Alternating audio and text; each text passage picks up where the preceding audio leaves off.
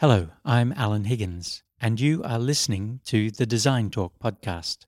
The following recording is a cross-pod release with The Blind Spot, a podcast created by Tina Lowe, Accessibility Officer at University College Dublin, Ireland. This episode was recorded on the 1st of November 2021. Welcome to The Blind Spot. I'm your host, Tina Lowe. This podcast looks to show everyone about making Ireland accessible for all. Welcome to Dolores Henson, Fiona Kelty and Roger Flood. So thank you very much for coming in today. Thank you. Thank you. Thank you. So we're going to start today by talking to Dolores about her work. And Dolores, can I start by asking you how you have come to be working in Dublin Bus? I came to Dublin Bus in 1981. It was CIE then, actually, and there was an entrance exam at the time to go into CIE, did that, and I progressed on to working in Dublin Bus when the company broke up, and I became the access officer about 15 years ago. When I became the access officer, there were reasons why I went for the job. I thought access should be available to everyone, and, you know, when I had small children, I had to fold up the buggy and lift the buggy onto the bus, lift the children onto the bus. You couldn't get onto the bus. It was very difficult. I had a friend who was a wheelchair user and had a child. And I mean, it was practically impossible for her to get the bus. If the conductor, there were conductors back then, if they were kind enough to lift her child on and lift her wheelchair on, she actually had to drag herself onto the bus, right? So there were a lot of reasons why I wanted the job that I felt I could bring to it as a woman. So when the job came up, I went for it and got it. And there was very little being done at the time. It was a new programme within Dublin Bus. We had a few low-floor buses. So our main aim was to get all our buses low-floor. And also at the time there was already in place a user group, and there was a young woman on the user group called Hilary Casey. Am I right there, Fiona? Yeah, Hilary. And Hilary was an amazing girl. She worked in NCBI, and a lot of the changes I brought in Dublin Bus with the team in Dublin Bus were ideas that people with disabilities gave me. Like Hilary said, the poles in the buses, we can't see them. I never thought of that because I could see them, but people with vision impairment couldn't see them, so we put yellow poles in. There was another guy, and I can't remember this lad's name, and he was telling me all about iPhones when they came in, and this is about 10 years ago, and he could get locations of different places. He knew when he was passing the GPO where he was. And he said the problem with Dublin Bus is when I come to a pole that has nothing on it, I don't know whether it's a pole, a bus pole, a stop sign, what it is. So I thought, well, that's easy. We can put the word bus on a pole, you know. But in actual fact, they were bringing in real-time information at the time. And I was thinking, you know, we should be able to do something. And to get real-time information, you had to have the bus stop number if you wanted to go onto the app. So I decided we'd put the bus stop number in large font and in braille onto the pole. And that worked really, really well. But again, it wasn't my idea. I mean, I worked on the idea, but the initial idea came from a Dublin Bus user. And an awful lot of the ideas that Dublin Bus have brought in have been from people with disabilities telling us their needs and us actually listening to them and working on them. You know, I mean, whenever we get a new bus, we'd bring it out to the IWA to make sure they could get their wheelchair on. You know, it's simple things really, but it's all about communication. And I was going to actually ask you to expand more on that. I know you've brought in a number of really, really good accessible developments. So can you expand a bit more on that, Dolores, that the other items that Dublin Bus have brought in, including, I would say, a very aware bus force? You've done a lot of awareness training. Yeah, we have. Our training manager is Vivian Kavanagh, and our training school is run by Marie Began, and they're both very dedicated to accessibility. We have a whole package on accessibility that all our drivers do when they're introduced into the company first. Our trainers in the training school got accessibility training actually from a guide dog user who used to do accessibility training. We update our training all the time. We're constantly looking at it. We have, it's not just people with physical disabilities, like dementia. We have a whole package on dementia for our drivers, because it's very easy for, anyone to get on and look quite normal, but they could have actually bad hips and might not be able to step onto the road and up to the path, up to the bus. Yep. Or they could have bad knees. You don't know what disability anyone has by looking at them. So we are very aware of that, and we do a lot of training on invisible disabilities. We have the wheelchair bay when you get onto the bus, it's on the left-hand side. It has its own bell, which makes a different sound for the driver. But just a note of caution there, the bell only rings once. If the bell is rung somewhere else in the bus, our bells only ring once. Right. So if 10 people ring the bell is only heard once by the driver. Right. But we have that space. We also have a space down behind the stairs on about 67% of our buses now, which is a buggy space. Yep. Because again, people with buggies need to get on. Bus is accessible, they can wheel their buggy on. They need a place to be able to park their buggy. The poles are yellow.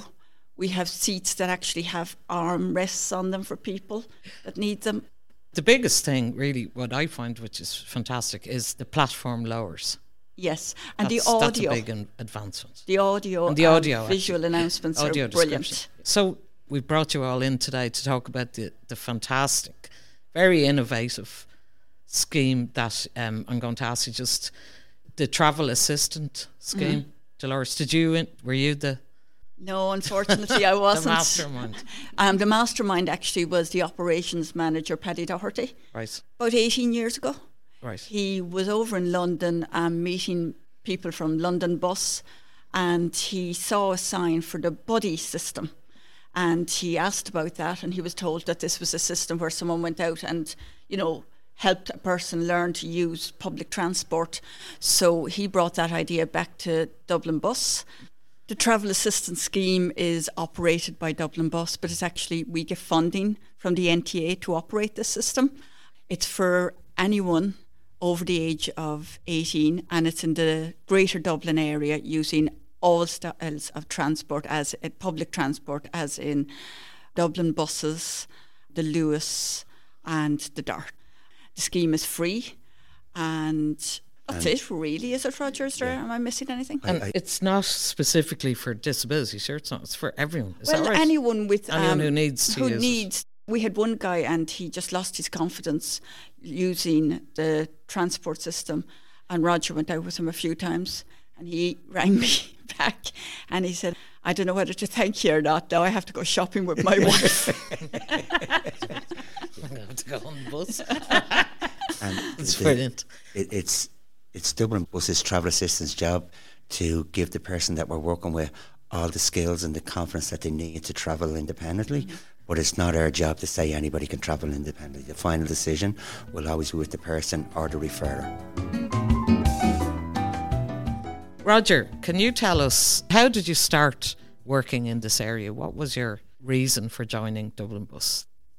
Where I worked before that, Tina? Yeah. I think all my life I've been lucky that I've been always in a good job, and I worked with people with disabilities in the Navan Road out in St. Vincent's, and then I went to work for the Daughters of Charity, and I was working with homeless people, and then I decided to go back and just further my education, and I heard about this job coming up in Dublin Bus.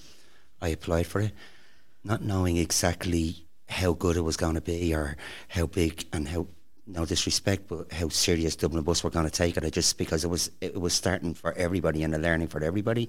But every day just gets better than the day before. So can I ask you about the travel assistant scheme? I know you were probably the first travel assistant, is that right? Yeah, he was. Yep. Yeah.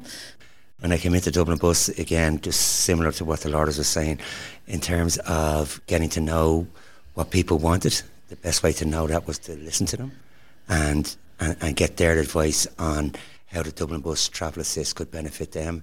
And they, in some ways, the training that we get in Dublin Bus is just absolutely fantastic. But a lot of the training that you get is the people that you work with, and it's absolutely fantastic when you go out and you listen to people and listen to their needs, and then you go away and you try and put that in place, the support that you can give each individual, because no two people are the same. What you might put in place for one person, it'll be completely different for the next person that you go to work with. Okay, and Roger, could you give us an idea of what your day would entail? So today, before we met, we were out this morning giving a talk to a young school for people with autism, and we were talking to the students, and we were sort of making a plan even for the future. But today we went in, we had a chat with the students, we brought a bus, and after that we brought the kids out onto the bus, showed them the safety features on the bus. Then we did a journey within their area where we got on and off the bus, where they were communicating and learning how to communicate with the driver in terms of saying hello to the driver and just saying where they're going. And the kids were having a bit of crack and saying France and Liffey Valley and everything else, and they were just building up little bits of confidence, just that little bit of confidence of saying hello to the driver, and the driver making eye contact back, that it was straight away, it was a friendly atmosphere. And then they were going to get their seat, and we were showing them the safety features on the bus, and then again we just repeated that, and then the kids went in and they had a little play, and then we did a return journey back. Very good. That's what we did this morning. And can I just ask you, because I know that this service is really what I would call life-changing for many people. It makes people like myself much more independent, gives me far more confidence working, going to work on the bus with my guide dog. And I know that you have changed many people's lives through this service. So can you give me, say, one of your most memorable experiences? I'd have to be working with you, Tina. I didn't. Unforgettable. Why? Because I was so compliant. Brilliant. The amount of experiences I've had is unbelievable, and what we get to see is when we actually go out and work with someone, and it's always teamwork, so we go out and we work towards a person's needs and their journey that they want to learn. And then I suppose the big buzz is that you're walking up the street 2 days later, 2 weeks later, and you see that person out doing the journey on their own. Yeah. That is just a magnificent feeling to notice that one, somebody wants that much independence and is brave enough to take that chance and do it. We'd go out and we'd meet that person first. We'd want to know what the journey is that they'd like to do. Yeah. And then we go out and we would plan that journey before we actually work with them. And then we come back and we give them the information, invite them to use the service, and then it's done. We never turn around and say, okay, somebody has to be trained in 2 journeys. We just take it one step at a time until they're actually travelling independently. Fantastic. So, Roger, I'm not going to let you go until I have to ask you this question. How did you come to win the Freedom of the City? Okay. The award was given to the Dublin Bus team. Right. And the reason for the award was that so many people that have used the service have now gone on to have the freedom of the city. Oh, that's very good. Yeah. Can I just make a point there? The award was given to Roger, right? He included us, all of us on it very kindly. Yeah. But the award was actually given to Roger because he has given so many people with disabilities the freedom, literally the freedom of the city. And just to say one thing about the travel assistance scheme, I get all the emails in and letters in from people who have used it. And one woman wrote in, her daughter was, I think, 24, 26, and she had been all her life bringing her to school and to wherever she was going. And now, after Roger teaching the girl how to go on her different journeys, the mother wrote in, she said, it hasn't just changed her life, it has changed our whole family's lives. Now I can actually pick up my other children as well. It's just life-changing for a whole family, and that's just amazing. And I know Roger is very modest. He is too modest, way too modest.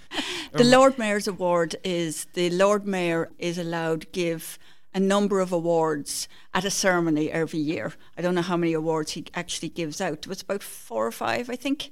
Roger, was it? Yeah. And they're all for really worthy causes. And Roger won the Lord Mayor's Award for being the absolutely amazing travel assistant that he is. Yeah. And he got it because he gave people the freedom of the city. And I mean, that's just amazing to say that we had great fun doing it because Roger was so wrapped up. He was assisting a person who we had asked to be in on this. We had a bus full of people Roger had already assisted and trained to use the transport. Roger got on the bus with the guy he was training, and he didn't notice any of the other people on the bus. He was so involved and so intent that he's training. Wow. And when the bus pulled in then to Donnybrook Depot, and he didn't know what was happening, pulled into one of the hangars, and there was a whole crowd of people there, all cheering Roger, and it was fabulous. It was a great day, great fun, and the award itself, he invited the team along to that, so we all went along to dinner, including our chief executive, Ray Coyne, and it was just a great night out. It really was. It was spectacular. Yeah. It really was. And up in the Mansion House. Yeah. Very good. When you talk about accessibility in Dublin Bus, and the Lord has covered it already in terms of the training, when I go out and I do this job, speaking on a personal basis, and I get on a bus with people, and the reception that I get from drivers in terms of wanting to support us and saying hello to the person, and if it's someone that we would have a concern that maybe this, whatever the concern may be, is, and we introduce it to the driver, and then all of a sudden then we have the driver supporting us. You know, the accessibility is not just the travel assist or the travel assist, it's just everything in Dublin Bus. Exactly. Everything. It's on. It really is. Yeah, it really is. It's fantastic. And what we're so lucky, Tina, at the moment is because of the team has expanded. Yeah. And now we have 4 travel assistants. We have Fiona Kilty, John Brennan, and Philip Salmon. And these are just exceptional people that just continues the trend that's already been there. And again, I've spoken to people that they've worked with, and I've seen people that they've worked with now going on and travelling independently also. That's a lovely way to introduce Fiona Kilty, someone who I met in 1994 when I had lost my sight out of the blue in 1993. And of course, in the beginning, there's absolutely no way I was blind. That was the first thing. I wouldn't use a cane. So Fiona had the onerous job, of which she did for years and years and years, 40 years, in the National Council for the Blind, teaching people how to use a white cane. So the first day, Fiona and myself had to go out on my first walk ever with the white cane. It was in the area where my granny lived, which is Botanic Avenue. And I said to Fiona, if you see a lady coming along with a tiny little Yorkshire Terrier in high heels and a fur coat, please hide. So Fiona looked at me and said, what? And I said, it'll be my granny, right? So anyway, we went into the park, which is really quiet. There's no one in it. And Fiona's trying to show me how to use the cane. Next of all, I heard this very, very well-spoken, strident woman coming along going, that's it, swing the cane. And basically she was instructing a random blind woman, as was her wont, to instruct everybody. So I said, oh my God, Fiona, that's my granny. And I said, hide. But unfortunately she'd seen me. And then I heard, Martina, is that you? And true enough it was. And that was my first time Fiona and myself walked out with the cane. And since then, Fiona works in the National Council for the Blind and now works as a travel assistant. So, Fiona, you're very welcome. Delighted to meet you after a long time. Yeah. And so can you tell me about your job now as travel assistant, having worked as a mobility instructor for many, many years and an access officer in the National Council for the Blind? Yeah, I've just started this year with Dublin Bus, doing 3 days a week. The other 2 days, I'm still working with NCBI. I was laid off during 2020 with the pandemic. A lot of us were laid off temporarily. And when I was brought back, I was asked to do a new job within NCBI. I had been doing mobility, as you say. I was full-time orientation mobility instructor for 21 years. And then 17 years after that, I was doing access work, access and awareness. And over the years, Tina, as you well know, I'll just tell people listening that Tina has brought me in on several occasions to UCD to do a little bit of awareness training where we've co-presented. We worked together to do presentations, and also access workshops. There was at least one, if not 2, access workshops, I think, was there? Yeah. So Tina's very keen on accessibility for everybody else, not just for herself, and always very keen to try and help people to understand the issues. So, it's great working with you over the years, Tina. It's off and on, it's not constant, but it has been good. But yeah, the mobility with NCBI, I was doing it full time, which I don't think anybody else does now. Anyway, long and the short, 21 years, 5 days a week, full-time mobility was heavy going, I'd say. But I loved it. And I actually regard this kind of work the same as Roger.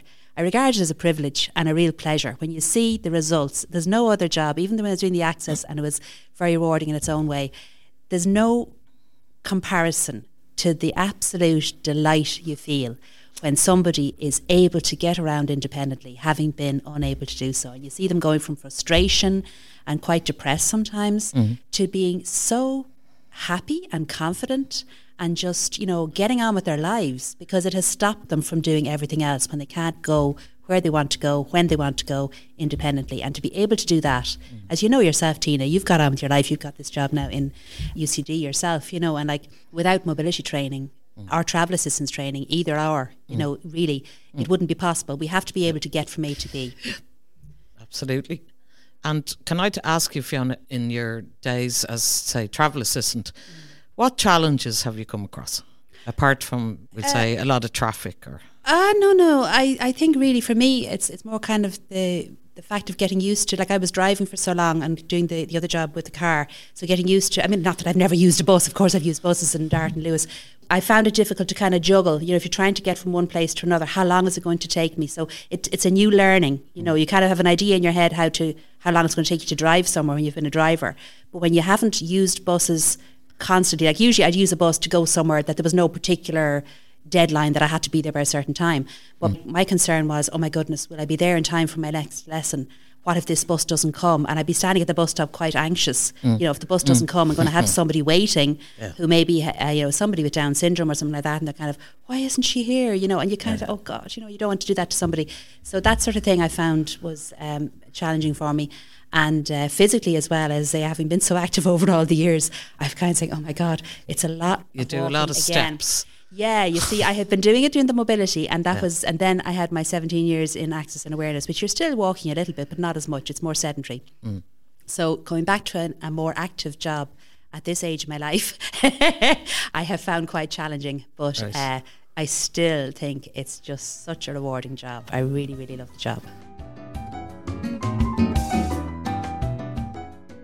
Fiona, can you tell me how you first got involved, or what brought you into the world of working in universal accessibility?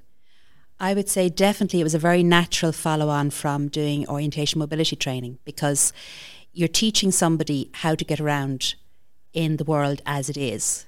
And no matter how well trained a person is, if the built environment is designed one way, they can't actually manage to get around in it independently. If it's designed another way, they can. So, and by designing it another way, you're not cutting anybody else out. It's not like if you design something, if you have universal design, the idea is that you're designing in such a way that you don't exclude anybody from accessing the area. Right. So I have found, like, I'd be there working with somebody and they're so capable. They're really good with the cane. They've got excellent orientation skills. They've great spatial awareness. They're fantastic. And you're teaching them the route. And then you come up against something that, because it's designed a particular way, they can't handle it. They can't do it independently. And it's so annoying for them, and it's so annoying for me as an instructor, because it's not anything that they could do better or I could do better that's getting in the way. It's the way things are built and designed. So that was really, it was a kind of a source of frustration all the time I was teaching orientation mobility.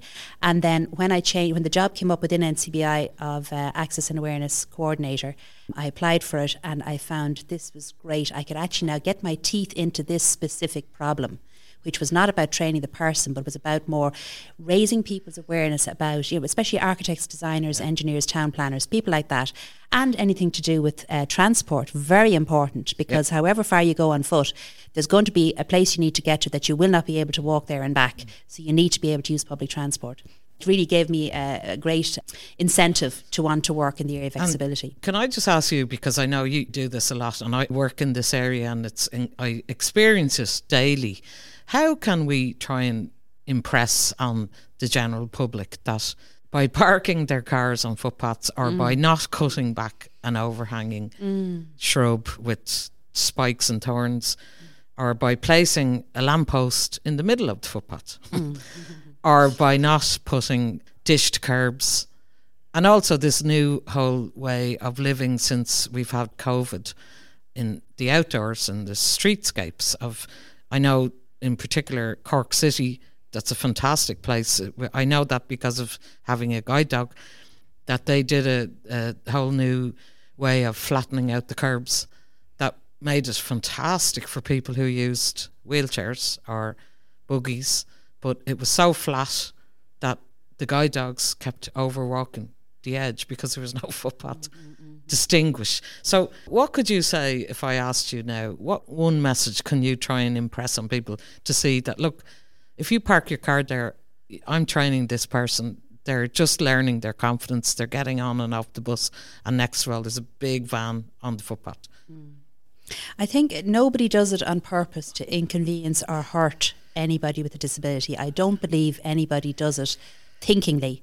The problem is people don't think and they don't realise. So this is why I was glad to be able to work in the area of awareness raising as well as accessibility. Accessibility is more kind of, I'd be going on different committees and so on and, you know, discussing, and even kind of there's new build, to have consultation meetings about new build. So I could say, listen, do it this way rather than that way, and this is why. So that was great if you can get in at the ground level before things are built, before they're designed, and if they listen to you at that point.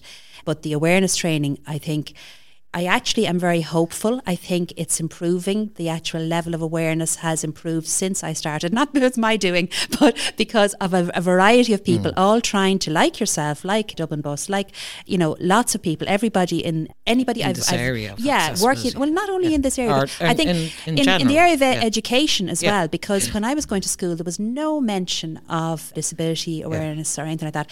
And now there is, I believe it's either in all or in most transition year programs, it's part of the training, and that's transition year. Yeah. What I'd love to see is to have it taken further and have it in colleges such as UCD. I don't know if there is any kind of... What we have is, say, in the School of Architecture, and also Alan, our director of this podcast, runs a course now. That's why we're doing this podcast. Excellent. Which is called Design Thinking. There you are. And that's all about trying to think outside the box. Yeah. Create environments that are accessible for everybody. So we're doing this, and then in where I work in the Access and Lifelong Learning Centre, this is what we do all the time. We're trying to create a university for all, so everybody can participate. But this is my point, that there isn't one easy answer, or there isn't only one person who can wave a magic wand and make it happen. It has to be concerted, it has to be across the board, especially in education. But I think as well, the fact that more and more people with disabilities are getting out and about. When I was a child, you very rarely saw anybody with a disability, and they certainly weren't in school with you. Whereas now that has changed. So, you know, that makes a difference, because if you're actually meeting and interacting with people with disabilities, you see they're human beings like yourself, rather than having them shut away and put in separate compartments. And, you know, I actually had one man shout at me down the road. This is on Whitworth Road, where we have our training centre. And I'm walking along behind this young woman who is very good at the cane, and I'm just walking behind her a good bit back from her to make sure she remembers where to make her turn. And this man shouted out, like he was closer to her than me, which that was very intimidating. I said, but he aimed it at me. She should be kept in. She shouldn't be let out. What are you doing bringing her out? Good Lord. So that was like quite a few years back, but it wasn't sort of back in the year dot either, you know, and I thought there's still people out there who think separate them, lock them away, you know, as if, you know, when I say they, like we're all human beings, and any one person, my point is always, from cradle to grave, we are all disabled at some stage of the game. When you're a baby, you can't feed yourself, you can't clothe yourself, and everyone has been a baby. So, you know, and like if you live long enough, you're going to have, be a baby you're going again. to need, you're going to need more care in every way as well. And in between that, even the fittest, healthiest, strongest, most athletic person can have a sports injury. And then you're trying to cope, or a car crash or whatever. So it's a normal part of human life to have disability. And it should be treated as such. It shouldn't be kind of this narrow view of a human being is somebody who is kind of an adult male, basically, with no children attached, no buggies, no nothing, you know. And that's what's designed for. That was traditionally what we designed for. Yeah. Whereas, that's right, the Leonardo da Vinci. Oh, he's a lot to answer for that drawing, That's true. The perfect proportions. He was only talking about drawing, for that's God's right. sake. He didn't say you should design your buildings accordingly, you know. Very good. So can I ask you, Fiona, can you give me, I know you've told us a lot about your work, but just give me one kind of outstanding moment in your career, if you can even, that really made a change for somebody who you worked with, or made such an impression on you that you were just so proud to as your job, as mobility and travel assistant combined? I honestly, it's a hard question. I can't think of anyone in particular. I can think of lots of people. Like every time I have somebody trained to do where they want, whether in Dublin Bus, I've had a few already finished work people within Dublin Bus as travel assistant, when you kind of feel, great, the person can now do the route independently. And it's a lovely feeling. And every time I do that, with no matter who it is, or whether it's a small route or a big route or whatever, obviously when it's a very difficult route and they've really worked hard, but there was one person in particular, and I'm not sure, it'll probably identify him if I tell you about it, but it was a wheelchair user back in the day when we didn't have low floor buses or ramps, and we had steps up into the bus with the kind of a bar in the middle of the steps. And this young man, as he was at the time, born totally blind, needed to use a wheelchair. He actually used to fold up his wheelchair at the bus stop, hand it in to somebody, say, please would you put that in the luggage rack for me? Climb up the steps of the bus on his hands and knees, climb into a seat, and on the way say to the driver, would you mind letting me off at whatever the stop was? Now he used to meet me in city centre and get off the wheelchair, and I used to meet him in city centre. He was coming from home and he wanted to go out to UCD, and I did the route within city centre, and even trying to find dished curbs for him. And he was using an ordinary manual chair, and he was trying to use a long cane with that. So he developed his own technique, whereas if you're just pushing with one hand while you're using cane with the other, you'll go round in a circle. So he actually kind of hooshed the chair around. So he kind of wheeled with one hand, hooshed it around with the other hand, with the seat of his pants really, hooshed it around, then pushed, then hooshed. And he actually taught, he learned the route. He taught himself. Like I literally just was there to assist him in doing what he wanted to do. It was his achievement, really. But I felt so kind of privileged to work with somebody like that. He was amazing. So can I just say today that it's been a privilege to meet the three of you, because number one, you're all really happy in your jobs, which is fantastic, and it's great to see. It's true. I know it is, because I know the three of you.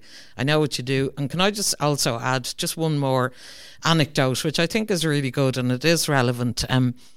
2 years ago, I was in the World Blind Tennis Championship, and 3 years ago in Spain, and then we brought it to Shankill. Now, and because I had met Dolores, and anytime I wanted anything, I just emailed her. And I said, Dolores, we're bringing, how many? God, probably 100 plus blind people from all over the world to Shankill for 4 days. They're going to be staying in Dunleary in a hotel, and we need transport, but there's loads of them. Any chance we could have a bus? So, believe it or not, Dolores got us a bus. Whoa, and I just thought that was amazing. Yeah. And we had Roger and the travel assistants with them. And for 4 days, 4 full days, they transported all the competitors from Dunleary to Shankill down a very narrow road, actually. So Dolores said yes. So I told the committee, and they were like, oh my God, Tina, what can't you do? And I said, it's not me, it's Dolores. Dolores Henson from Dublin Bus got me a bus driver and a bus for 4 days.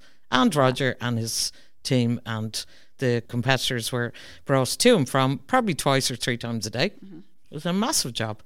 To the Dunleary Hotel and brought back and treated royally. So there you go. So I just wanted to end on that lovely story, which was true, and a testament to the work of Dolores and her team in Dublin Bus.